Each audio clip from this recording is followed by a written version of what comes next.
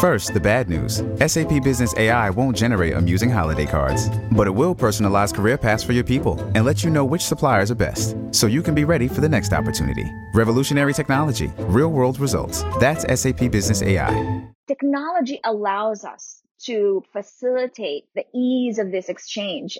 And it's not an innovative idea on its own, but its use is certainly something that no one has ever done.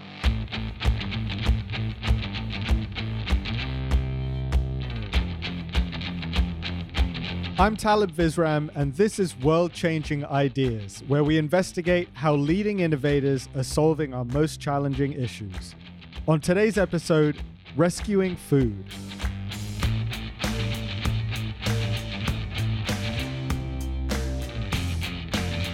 Well, we just celebrated Memorial Day, and people certainly made up for last year's cancelled holiday. With more people vaccinated and lockdown restrictions easing up, friends and family all over the country gathered to meet and eat. For some context, in 2019, about 60% of Americans planned a barbecue, and they spent $1.5 billion on meat and seafood. But a lot of Americans are not enjoying plentiful food. And today, we're looking at just how bad the hunger crisis is. Well, I would say it's greater than anything we've seen since the Great Depression. Katie Fitzgerald is the COO of Feeding America, the nationwide food bank organization. She said they've seen more need in rural and southern areas, but the demand has elevated in every county in the U.S. Our food banks, since the beginning of the pandemic, have consistently reported, on average, a 60% increase in the number of people who are seeking food assistance. And what's alarming is that 4 in every 10 of those people who are showing up at food distribution lines have never had to access charitable food assistance before in their lives. By the end of last year, Feeding America calculated that nearly 50 million people were facing food insecurity. That number rose by 15 million since the pandemic began. Fitzgerald said she expects to see food insecurity only get worse this year. In response, Congress extended SNAP benefits this past March. That's the Supplemental Nutrition Assistance Program. The goal was to raise the monthly amount per person by $25, which would keep 40 million Americans out of hunger. But long before the pandemic, food insecurity was a problem. Sure, there are canned food drives that collect food every now and then, and food pantries that serve communities in need, but those are insufficient and oftentimes don't provide enough nutrition. We've created a cycle that keeps people dependent on food banks and pantries on a monthly basis for food that is often not well balanced and certainly doesn't provide them with a healthy meal. This is how we work to end hunger. And what I've come to realize is that we are doing hunger wrong. That's Jasmine Crow. She's a social entrepreneur who started a food waste management company that redirects surplus food from businesses to nonprofits so they can share it with people who are food insecure. Crow said this country keeps doing the same things over and over again, expecting a different end result. In the U.S., our approach to doing good, or what we call charity, has actually hindered us from making real progress. We're educating the world on how many people are food insecure. There are television commercials, billboards, massive donations, the engagement of some of our biggest celebrities in the fight. But the ever-present reality is that, even with all of this work, millions of people are still going hungry. Partnering with businesses and diverting food from landfills to people in need is at the core of Crow's company. It's a similar principle to the one Leah Lizarondo thought of when she started her food redistribution program. Only instead of charging companies a fee for food pickups and having them provide the transport, her nonprofit runs on volunteerism. Since 2015, 412 Food Rescue has been redirecting excess food to hungry people by calling on volunteers to transport it from restaurants and grocery stores to various charities and NGOs. But the organization needed an upgrade in its coordinating efforts. So co-founder and CEO Liz Arondo and her team created an app called Food Rescue Hero. It acts like an Uber or DoorDash for surplus food. And it won last year's World Changing Ideas Award in the apps category. Well, welcome to the show, Leah. I'm so happy to be here and see you in person. Yeah, so we talked ish, right? Yeah, I mean, we talked about a year ago when Food Rescue Hero won the apps category for World Changing Ideas in 2020. But great to reconnect and talk a little bit about 412 Food Rescue. What is the 412, by the way? Can you kind of break that down for us? Yes. So 412 Food Rescue is a local food recovery organization that's based here in Pittsburgh. And it's the organization that I co-founded. One of the reasons was really to pilot the Food Rescue Hero platform, whose vision was always to work globally in cities to facilitate food recovery. And most of the work I'm currently doing is focused on that platform currently. And the 412 is a nod to Pittsburgh, right? Correct. It is our area code. Leah, can you kind of give us a little bit of background about hunger and food security in America and what you're kind of trying to solve? Yeah, well, there's many ways to give a background on that. I think one of the best ways I try to frame it is, my own perspective on, coming from and growing up in the Philippines where, poverty is endemic and the dichotomy between those who have and those who have not is obvious every day. It's inescapable. And, immigrating to the United States as an adult, as a first generation immigrant, and, understanding then that, 40 million Americans were living in poverty and food insecurity.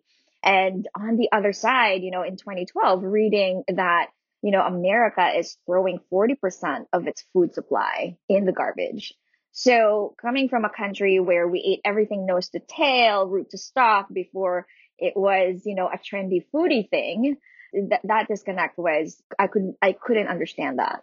Yeah. And, you mentioned that 40% of our food is wasted. So, you've said in the past, it's not really a supply problem, it's a distribution problem. Is that right? Right. So I think most of the conversations that, we hear, not quite so recently, things are very different now between 2015 and the present. It has always been around, how to feed the 10 billion, how do we more efficiently farm, how do we get better yields, which are relevant conversations and conversations we need to have. But what's being ignored is the fact that if we don't solve a fundamental problem, whatever gains we have in production is automatically discounted 40%. And then in the present, we have this 40%. And what are we going to do about it? You've talked about harnessing technology for the public good. And so 412 Food Rescue is kind of an example of that, right? Correct. So that is the whole intent with Food Rescue Hero. We have this attitude primarily that when we are serving people who are in need of support, if we offer the product, that is enough and they will come and get it. But we all know that's not true. That's not true for anything. Technology allows us to facilitate the ease of this exchange. And, the biggest expression of that where we are is, of course, delivery, logistics. And it's not an innovative idea on its own, but its use is certainly something that no one has ever done. So can you kind of walk us through how the platform actually works? Yes. So it's essentially like as your headline described then, and I'm sure our friends at DoorDash are tired of it, but it's the easiest analogy. It's the DoorDash for food recovery. It's the DoorDash for the food insecure. And what it does basically is it connects sources of food surplus. It could be a restaurant, a supermarket, a university, an event, and taking that surplus and matching it with either a nonprofit that serves individuals and families experiencing food insecurity, or during COVID, what we've enabled is actual home delivery to an individual who actually needs the food. And then this is facilitated through a network of thousands of drivers that go from, a retail location to either a nonprofit or a home. But I think the biggest difference, which I call the magic sauce, and also quite sometimes the most unbelievable thing about it, is that all of these drivers are volunteers who are performing at a higher reliability rate than some commercial services. So this app is the Food Rescue Hero app, which won our Right. World Changing Ideas last year. How can people sign up to volunteer on that app? So currently the app is available in 12 cities in the US and Canada. And if you're in one of these 12 cities, you download the app, you sign up to become a driver, and you will get push notifications, just like any delivery driver, of opportunities around you. And you can pick one that's convenient for you. You can turn on the app whenever you want to. It functions the same way as anyone driving for delivery does it now. And what's kind of the advantage of this kind of small scale method, individual cars, versus big old delivery trucks? Oh my goodness, I could talk forever about logistics. So there's a lot of advantages. So the problem with food waste at retail is that it is, sometimes unpredictable. B, it comes in relatively small amounts. If you go to a Starbucks, it's going to be probably 2 boxes of the sandwiches that they had that day. And so deploying a truck to get these small instances of food surplus, is very costly. And this food is also, not sorted in pallets. It's not one kind of food. It's very, the variety is wide. So trucks are ineffective. And on the other side of that, when you look at populations that are food insecure, we discount the fact that many who are in poverty have also very, very low mobility. And so when we go back to how we traditionally intervene on food insecurity, or any social services for that matter, it is a highly concentrated hub and spoke model, which is great for people like me with cars, and great for those who happen to live in areas where there's high frequency transit. But then when you think about it, when you take a bus to a food pantry and you get a box, there's a couple of things you have to think about. That box is probably about 15 pounds. And you've ridden the subway. I've ridden the bus and the subway. I am not, it's going to be very hard for me, an able-bodied person, to carry 15 pounds. And I used to live in Cobble Hill, where the next, bus stop and the next subway stop is at least a mile away, either way. Mm-hmm. And so I had a 15-minute walk from either, the 2 or 3 or the F. So it's impossible. It's not, when we talk about human-centered design, this is not actually reaching people or considering how they live. And so the advantage of the network on the one side is being able to recover even the smallest quantity of food surplus. It is also able to go to areas where a truck can't, because, it's one car. We can send that car to a home in the same way that my groceries get delivered to me. We can send it to a public housing community that only has one bus line going to it, because unfortunately, lots of public housing in many communities are built in very isolated areas.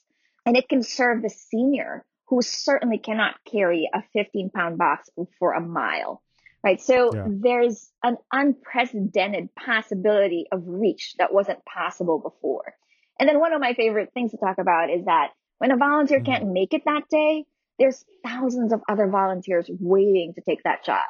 And so it's so resilient. The cost of it is just so cost positive. There's so many advantages to it. It's a true, beautiful network problem. What are some examples of some places where volunteers might be picking up food, and what kind of food are they picking up? Yeah, so they pick up from grocery stores. Grocery stores have surplus every single day. It could be, the banana that's not green anymore, not quite mottled yellow, but one thing I learned throughout this process is that people don't buy yellow bananas. They buy green bananas. And that's very strange.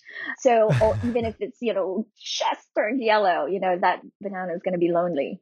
And so groceries know this. And so they give that away so that the next day there's only green bananas on the banana shelf. Or, the last pieces of kale that won't last, a couple more days. It has to look absolutely fresh.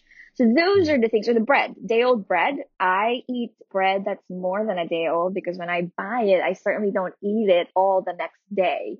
But supermarkets don't sell day old bread. And if they do, they sell it for another day at a discounted rate. And then at that point, they won't sell it. So all of these things taken together is perfectly good food that we eat at our houses every single day, but for some reason can't be sold. And then they're taking that food to nonprofits that work in this kind of food insecurity space, right? Can you talk about these nonprofits a little bit? In the beginning, we only distributed to traditional food pantries. There was actually a point where we had so much food, that the food pantries in our region were saying, we can't take any more. And I remember our team, our very small team, looking at each other and asking each other, if they can't take any more, what does that mean? Does that mean hunger is gone? We've eliminated hunger. But it's not really that. It's the Right. fact that, because we've limited ourselves to these outlets for food access, it was actually creating an artificial bottleneck where we thought, okay, we can only distribute to these. But, when we talk to other nonprofits that serve populations who are experiencing food insecurity, but may not be delivering that direct service, and we ask them, okay, so, you are a housing community or you are, a community health center. If you were to receive, a daily delivery of food that your clients can take home after they've, accepted your service, or even at the housing community where they live, would you take it? It's free. And 100% of the time they would say yes, because they know that, these are comorbid factors. When someone is going to a community health center to receive free healthcare, that means they are in poverty. And, coexisting with that is hunger. So food actually gets delivered now to not only traditional food pantries, but any social service organization. And that, again, because of that, our reach has extended and has allowed many people to access food support than ever before. First, the bad news. SAP Business AI won't help you generate cubist versions of your family's holiday photos. But it will help you understand which supplier is best to help you roll out your plant-based packaging in Southeast Asia, or identify the training your junior project manager needs to rise up the ranks, and automate repetitive tasks while you focus on big innovations, so you can be ready for the next opportunity. Revolutionary technology, real-world results. That's SAP Business AI. And you mentioned earlier that due to COVID-19 now, you're also delivering directly to people's homes. Yes. So one of the things that's always been in our product roadmap has been home delivery. But, that is a difficult thing to actually operationalize. We've had to strengthen the vetting of our volunteers who are able to do home delivery to match commercial delivery services in terms of background checks, because they will get addresses. Mm-hmm. And so we had to implement that. We also had to implement this kind of process logic of what we call one-to-many, where, a delivery driver for a restaurant would pick up many orders and deliver it to many different homes. But kudos to our technology team, bootstrap from the very beginning, and really delivering that feature and allowing us to serve the most isolated during COVID. And we could never foresee, a crisis like this, but there is no other crisis that we're, built for, because we can do this and we are the only platform that is able to. So how has the pandemic changed things on the supply side? I mean, last time we talked, I remember you said delivery drivers might pick up food from the Google offices or the Duolingo offices or the Pittsburgh Pirates game. Correct. But, during the pandemic, obviously, offices are not really functioning as they were. Baseball's not functioning as it was. So how has the pandemic changed things on that side? So we did experience significant decreases from that segment of our supply. Universities, workplaces, events, catering. Those are the four segments that, really declined. But one of the fortunate things as well is that, I have to say, the government really stepped up during this time, understanding that food supply and the need has escalated. The USDA instituted this program called Farmers to Families, which actually allowed us to access and provide food that, more than made up for the decline. In fact, before the pandemic, we were averaging about, in Pittsburgh at the very least, about 300,000 pounds of food a month. And during the pandemic, that rose to 1.2 million pounds of food a month. Both using our current supply, grocery stores are doing very strongly. So that did not decrease at all. Coupled with federal support in terms of food, we've actually increased, fourfold. Wow. Amazing.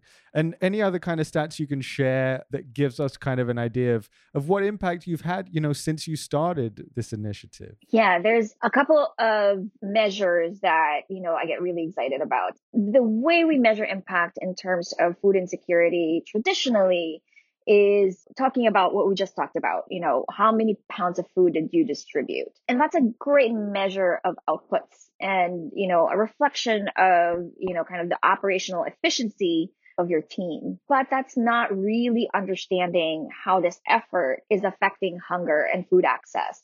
So there's two measures that we currently use that go directly at the heart of the problem, which to my knowledge is not being used anywhere else. So when we say about, 1 in 5 Americans are food insecure, that number typically comes from the USDA through a population survey that they implement every single year. And there's many different kinds of questionnaires. What we essentially did was we took one of them, which is a short form, and we deployed them to some of the organizations and the recipients of the food and basically measured a before and after.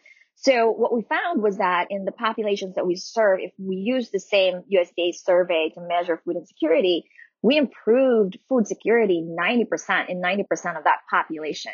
The other measure of impact that we deploy is access to food.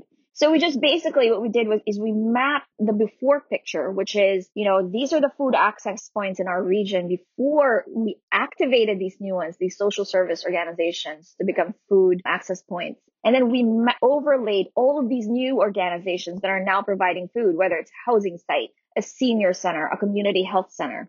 And what we found here in Pittsburgh is that 13,000 more people in poverty are within a 15-minute distance of food access, which directly mirrors our poverty rate, which however is around 13 to 14% pre-pandemic. So those are for me, two clear outcome measures of how this model can impact food insecurity. And in terms of 412 Food Rescue, what are your future plans? I know you've expanded now to 12 cities, which is more than last time we spoke. I think it sounds like it's Right. kind of doubled. Yes, I think when we spoke, we were in 5. I think that's right. Yeah. Well, so what else is on the horizon now? Yeah, so it's a 412 Food Rescue is the local organization. We have kind of rationalized the separation of the platform from the local organization. Right.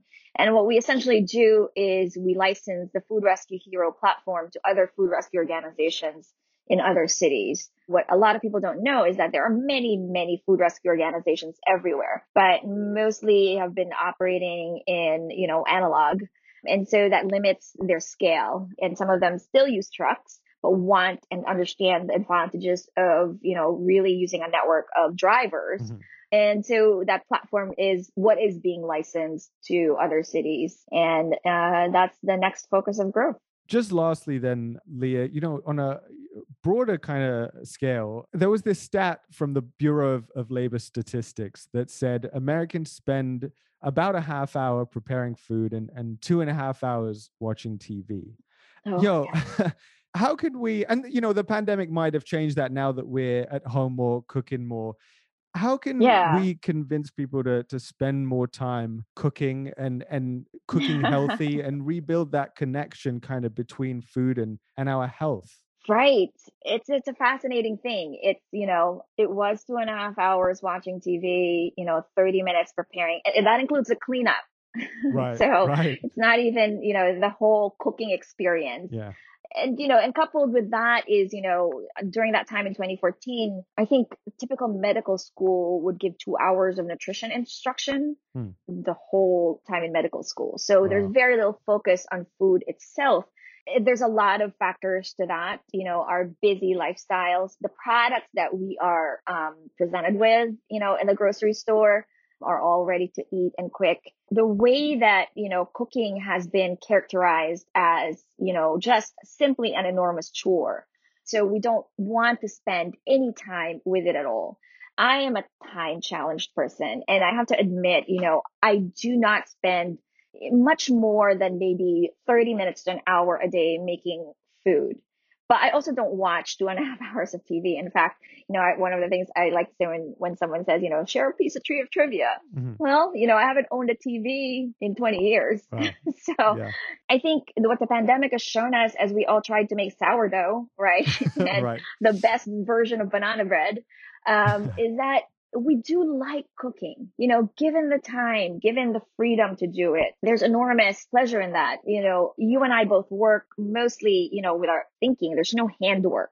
And handwork is extremely meditative, and cooking is one of that. And it's actually healthy for us. Just the process of it. And of course, whatever food you make at home, whether it's the most indulgent recipe, is still going to be healthier than what you'll get at any other place. Sure. So cooking is what I always say is the simplest and most primary intervention that we can have, to go back to being a healthy society. Well, yeah, hopefully some of these pandemic projects have changed that. How did your sourdough turn out?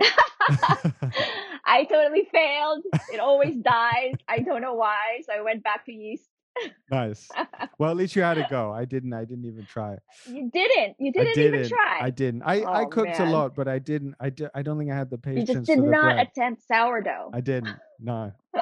So anyway, Leah, it was great having you here. Thank you for your work in the space, and it was great to catch up again. Great to catch up with you, Talib.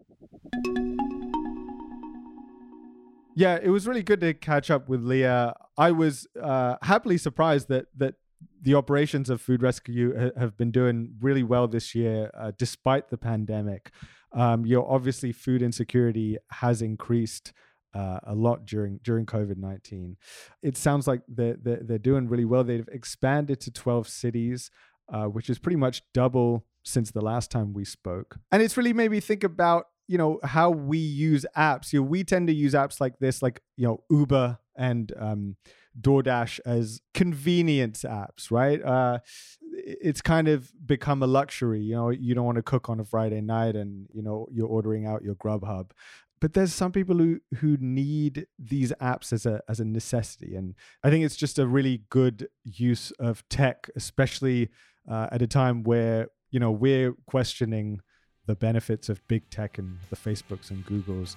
So that's really nice to see. That's it for our show today. Join us next time to learn more about the innovative leaders seeking to make a difference in our ever-changing world. Please give us a rating or review on iTunes, Spotify, or wherever you get your podcasts. I'm Talib Visram.